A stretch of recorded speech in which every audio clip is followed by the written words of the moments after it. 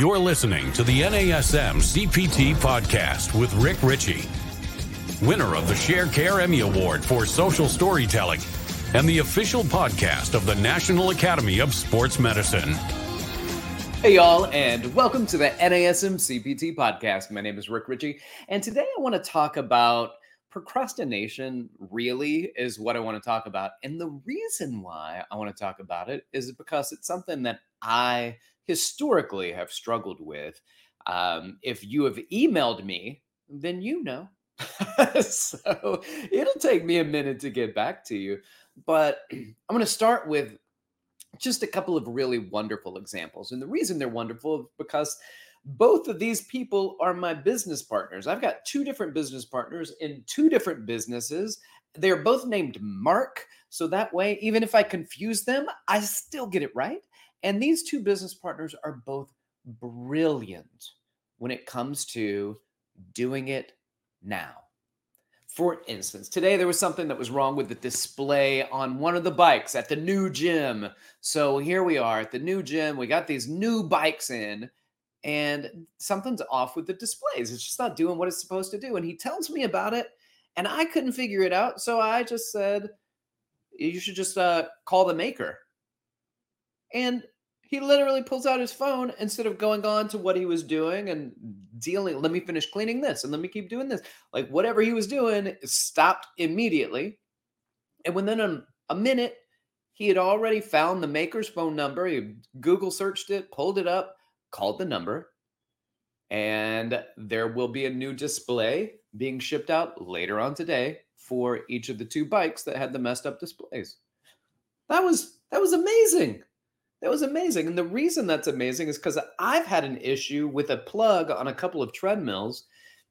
And it's just so many hoops that this company makes me jump through that I still haven't bought these plugs. And it's been a couple of weeks that I've been tasked with doing this just because I get frustrated. And he was on the phone, quiet, relaxed, waiting, and patiently communicating, which I have to say, like, I'm pretty good at the patient communication. It is patiently waiting when I want something done now. And the bottom line is it needs to get done. So it's a lesson for me. My other partner, I told him that the tablets at an event that we were working at, the tablets weren't working.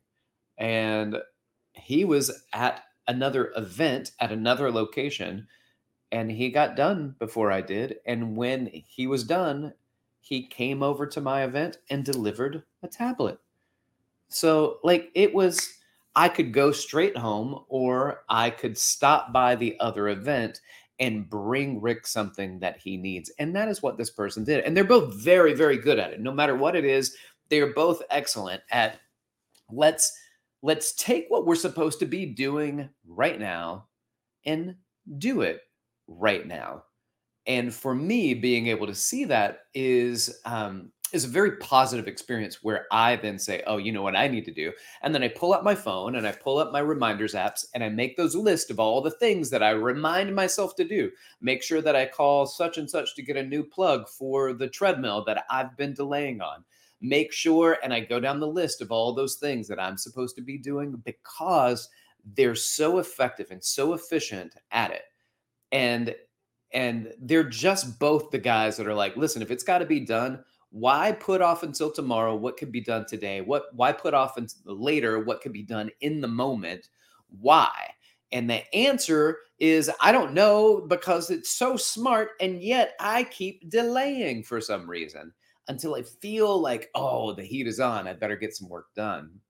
I wasn't always like this. I think being overwhelmed with a certain amount of work allows me to want to procrastinate a little bit more. But early on in my management career, and I used to manage some corporate gyms in New York City, several of them actually, and I was transferred from one that was at Lincoln Center to a different gym that was at Rockefeller Center. So they just said, hey, we're going to move you. You did a great job at that gym. Let's move you to a different gym. And I did not get to enjoy the fruits of my labor at the place that I labored so hard at. And so here I am at a new gym. And so I go before I started working there, I just wanted to go by. I wanted to meet the general manager. I wanted to meet some of the people there, some of the trainers, let them know I was coming. Like many gym people, the trainers didn't give me too much of a nod, at least the ones who had been there a long time, because they're the ones that are going, oh, another manager. Okay, well, he'll be here for 6 months to a year, and then he'll be gone, and I'll still be here doing my job without the need of a manager coming in to tell me how to do it. And there's a lot of truth to that, actually. But I did show up. And when I got there and I'm introducing myself and I'm walking around the gym trying to get a grasp of the layout and how it was all set up, and I noticed that the treadmills were incredibly filthy.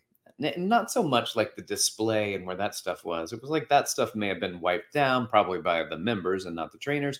But the deck, right where the belt slides over, on the deck, on the sides of the belt, where you would stand right before you get onto a moving treadmill, or if you're doing intervals and you jump off and you straddle the belt, like the deck area was filthy. It was a combination of sweat and dust and dirt buildup that had not been touched for, I would say, years. They were frightening. And I came in the next day. I came in on a day off. I hadn't even started at the gym yet. And I cleaned those treadmills.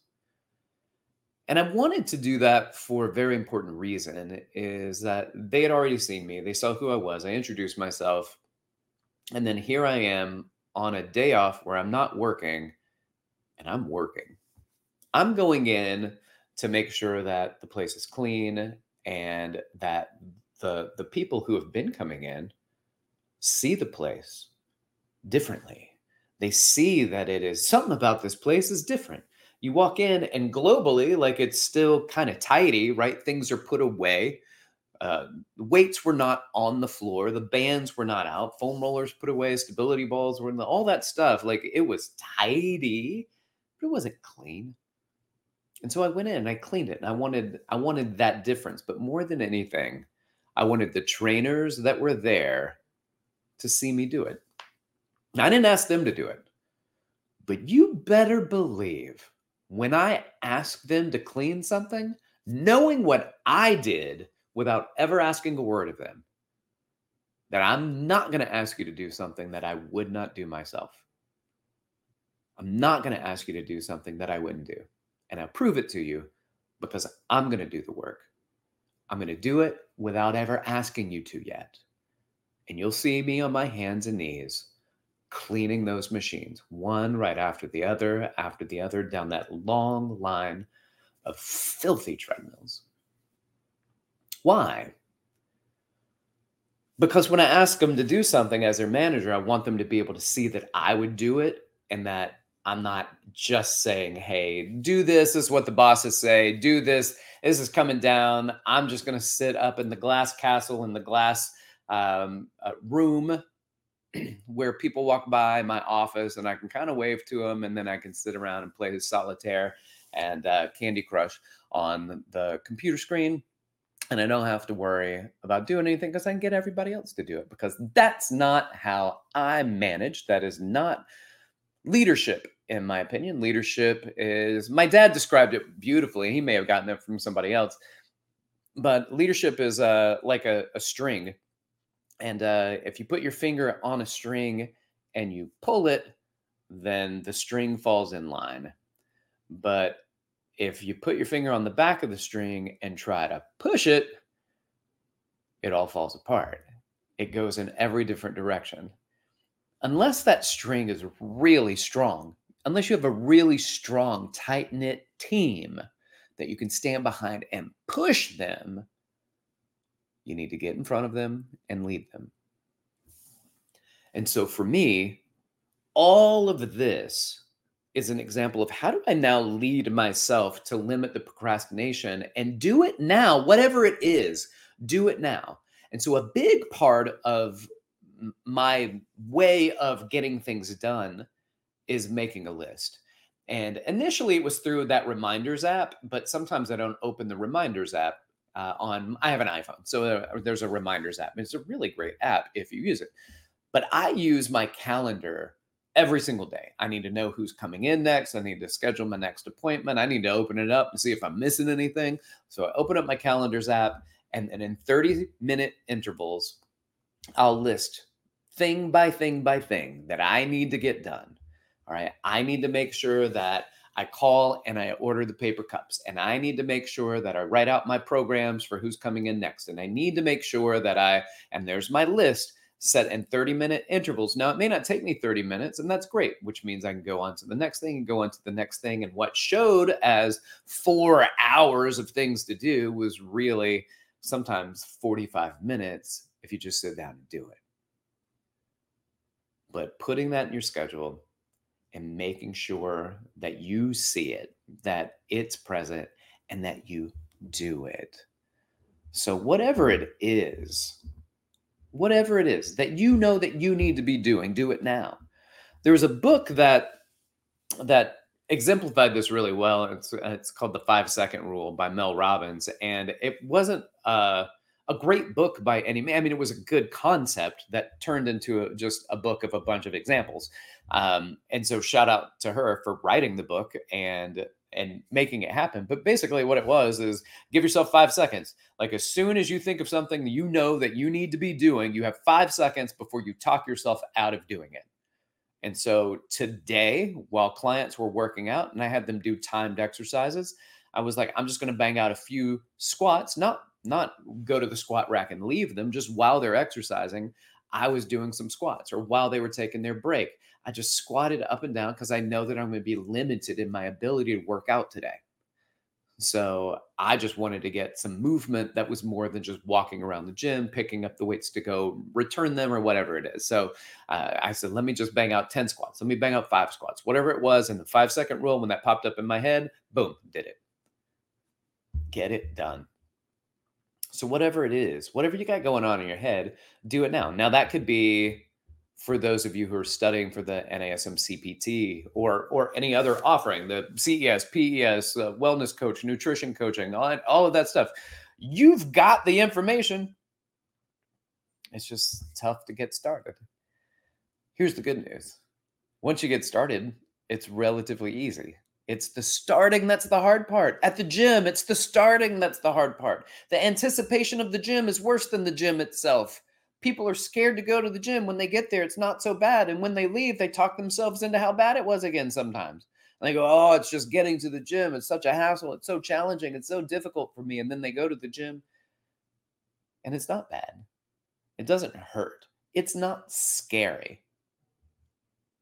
And yet, there's a comfortable experience, and then they leave and they talk themselves out of it again, even though they know it's not hard. It's the hard part is showing up. Again, I have a client that's highly sedentary, and I had trained him years and years ago, and he had a bike in his home, and it was in front of a TV, and he watched a lot of TV, but he just couldn't bring himself to sit on the bike and do it. There was a serious mental block that just would not allow him to do it. I just can't do it. I understand that. I understand it. That can be really challenging. I am oversimplifying what can be complicated, but the great thing about, for instance, this book that I had read years ago, The 5-Second Rule, was instead of focusing on how complicated it is, just do it. And, there's your Nike slogan. And that's all I thought about as I was reading it. I was like, this is like Nike's slogan. I'm reading this book, and it just do it. Just get started. And you don't have to do everything to the full extent that you had wished you had done. But as I say very often on the pod, a little bit of something's better than a whole lot of nothing. So when you get that idea, when it crosses your mind, it's time to step to it. Something needs to get done. Don't immediately go, okay, cool, tomorrow, the next day. Next Tuesday would be a great day for me to do that, when you've got a gap in your schedule in this moment or in the next hour or at some point later in the day that you could get it done. Whatever you need to get done right now, take that moment turn off the podcast. My producer just flipped out. Don't turn off the podcast. All right. Well, only listen for a few more moments and then you can turn off the podcast and then you can go do what you need to get done. But the answer truly is, if there's something that you need to do right now, you're CPT 7, you're reading, you're focusing, you're writing out your programs, preparing for the business portion of what we do, are you going to do the same thing? We do it a lot. Like, I know that I need to go talk to people, but there's something just nerve-wracking about doing that. But the fear of talking to people is a lot worse than actually talking to people. You're like, well, I wouldn't want anybody to come up and start selling me. Well, don't sell them. Talk to them. Start a conversation. It may take a week or two or months, or it may never happen. That each individual you're talking to, that they're going to actually purchase personal training. But somebody's going to. And I know how they're not going to is by you being the wallflower. And then you see one of the other trainers just be like, hey, you dropped this towel, I want to give it to you. And that started a conversation which led to personal training. And it's something you'd been thinking about for weeks. You just never did. Just to go up and talk to that person. That's all they needed, was that open door to have that conversation and to purchase the training. Do it now. Do it now. Don't wait. Whatever it is, do it now. Thanks for listening, everybody. Like, subscribe, share with your fitness friends and family. Go on and give us a 5-star review and share it, please. I really would like for more fitness professionals to know that this podcast is out there, and they don't have to be NASM certified. It's okay.